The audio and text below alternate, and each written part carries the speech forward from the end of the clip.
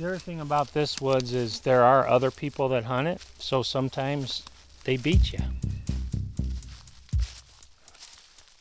It's Talk of Iowa from Iowa Public Radio. I'm Charity Nebbe, and right now I am at an undisclosed location in northeastern Johnson County.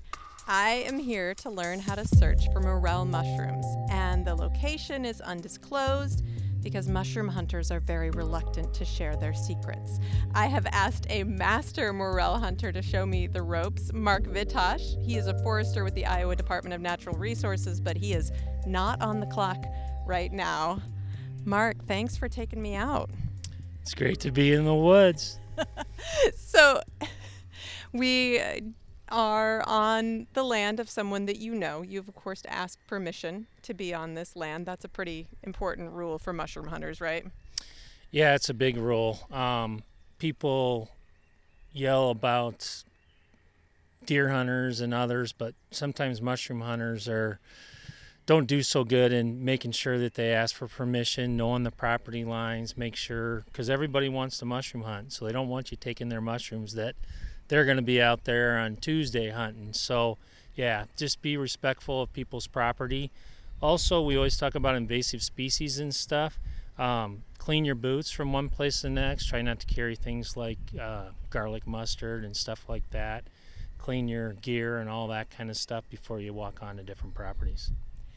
What makes this a good location to hunt for morels?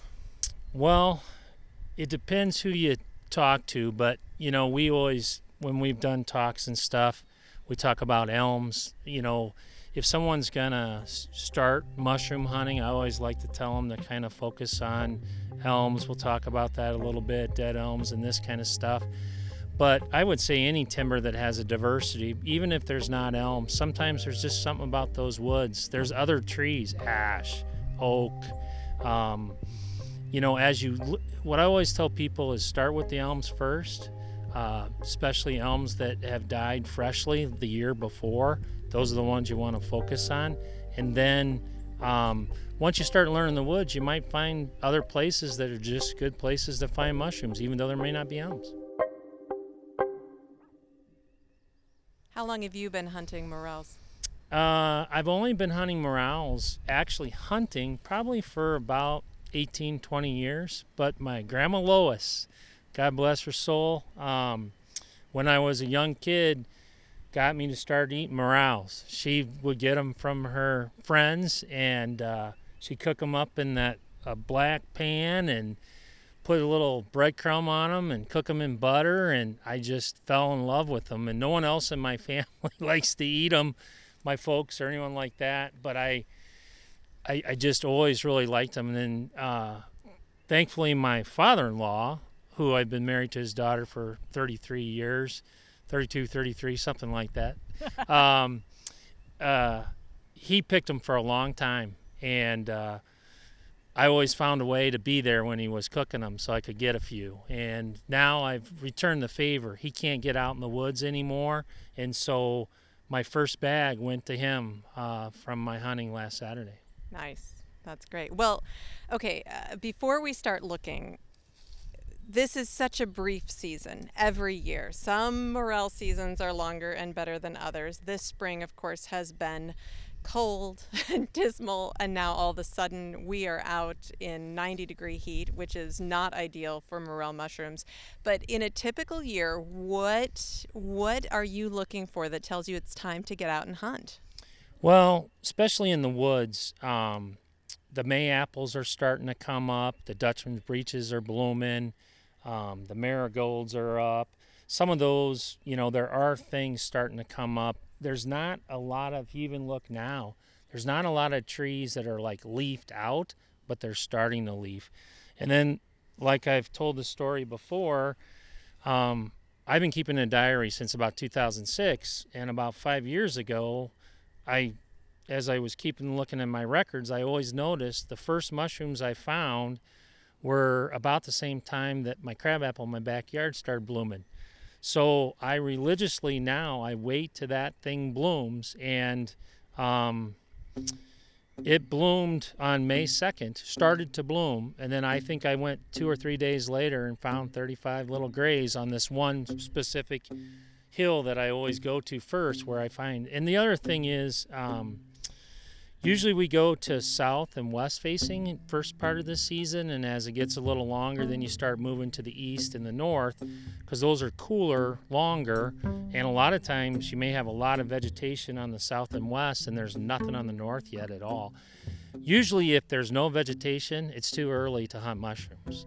I know a lot of people look at the oak trees. I've heard that when the oak leaves are the size of a mouse's ear, that's when you should start looking for morels. That's not your cue. I've heard a mouse's ear or a squirrel's ear, whichever, somewhere in between maybe.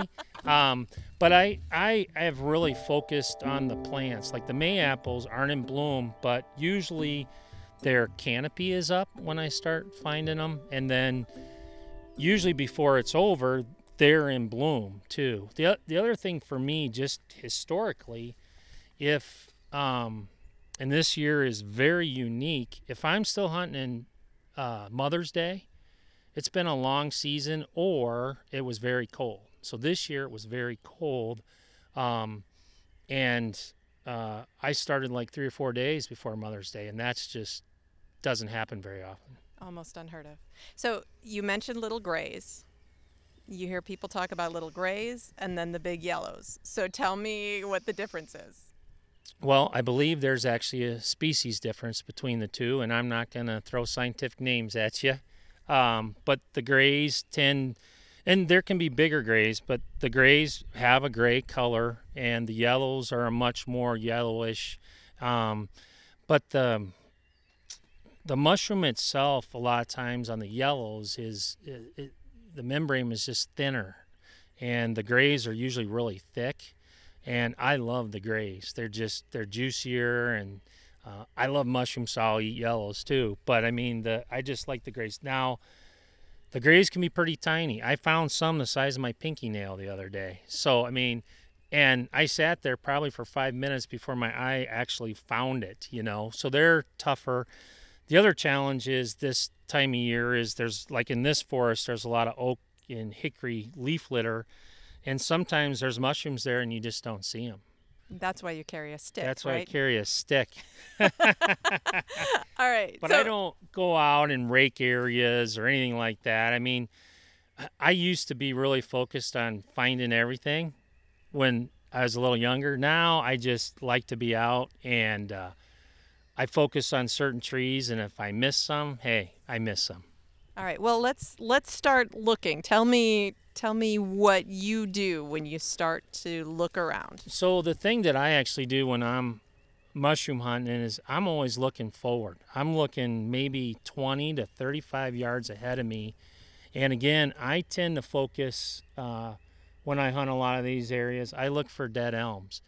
And obviously this time of year, we're seeing a little green in this woodland, so I can usually tell, being a forester, I can tell by the branch structure and stuff, and a lot of times I can tell if they're dead. But the thing that I focus on is I go after elms that probably died last year, where the bark is really tight, and you might see that the woodpeckers are starting to work on it, but it's not really sloughing. Now, I will stop at the ones that are sloughing too, but from my experience, usually the ones that have tight bark that died the year before, if they're going to produce mushrooms, usually their highest production will be that first year.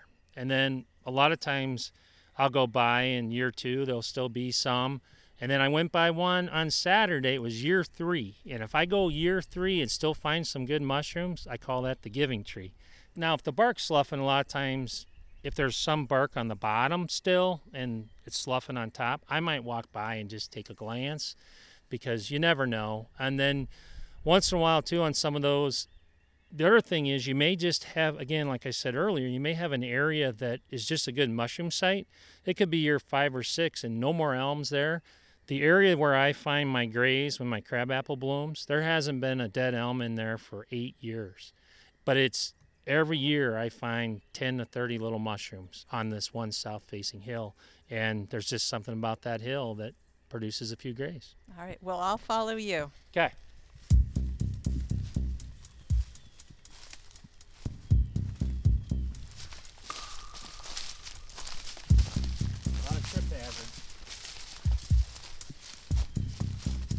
I'm being careful, but I didn't bring a stick. So I see you looking up, and that's to check and see if there's foliage on the trees, right? Right. So this is a dead elm, but it's probably been dead for a couple years.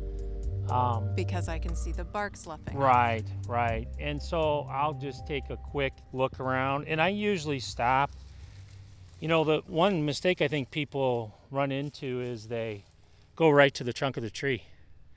And like the other day when we found some, we probably found them 10 to 15 feet from the trunk.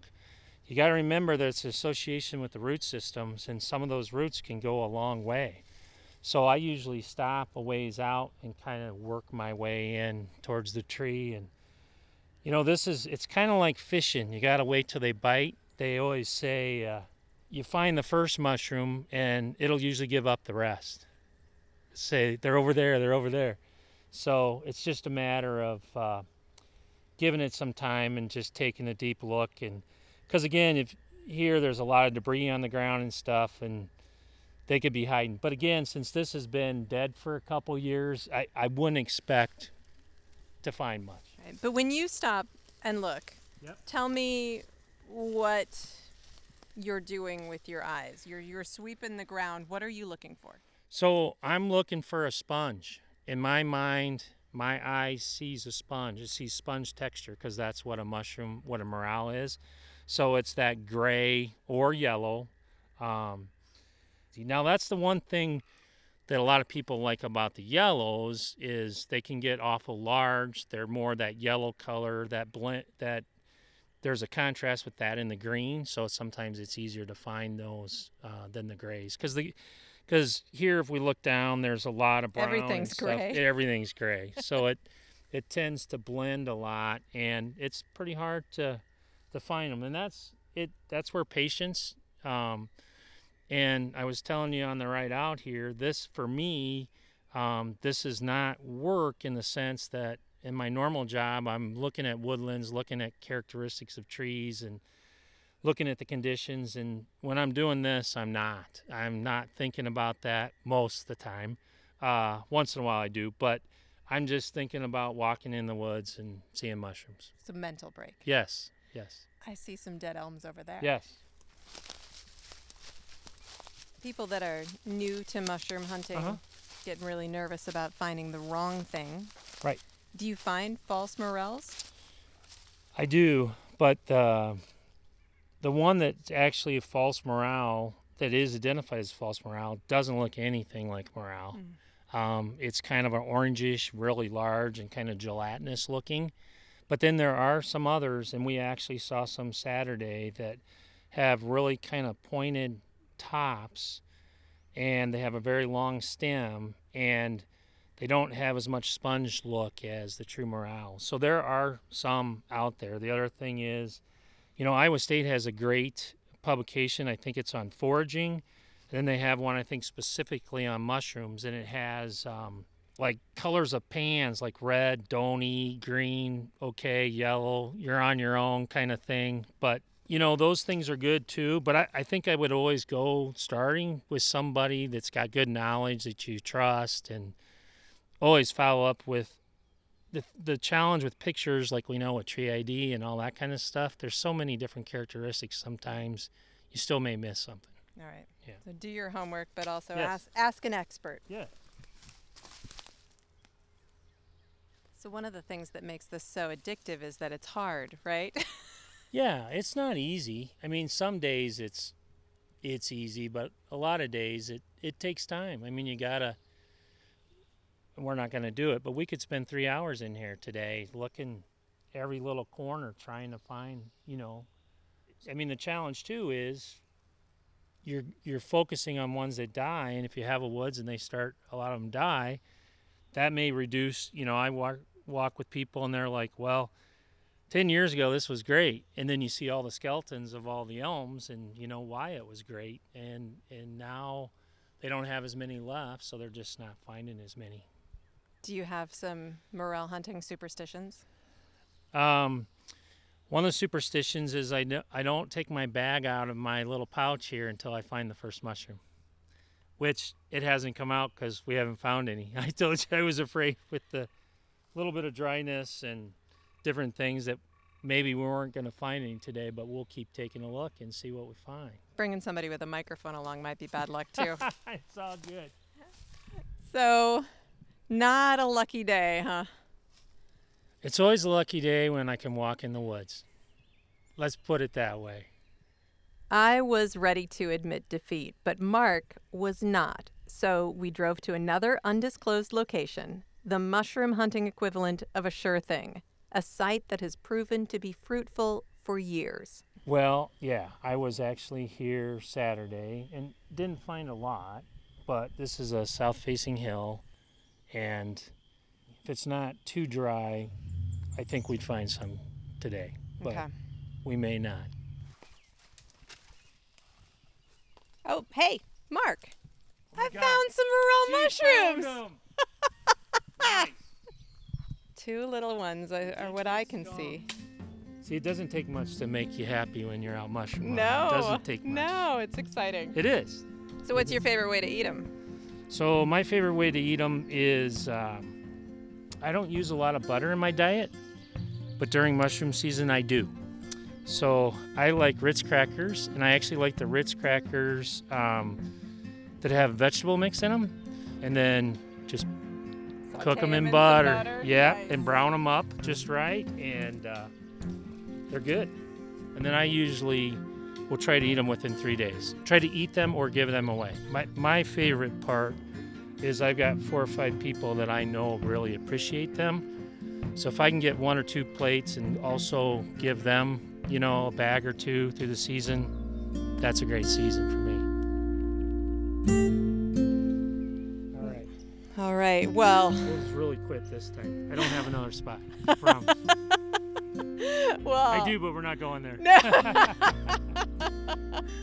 Oh, Mark Vitosh, thank you so much. Thank you. I'm glad we finally found some. Me too. All right. This is Talk of Iowa from Iowa Public Radio. I'm Charity Nebbe.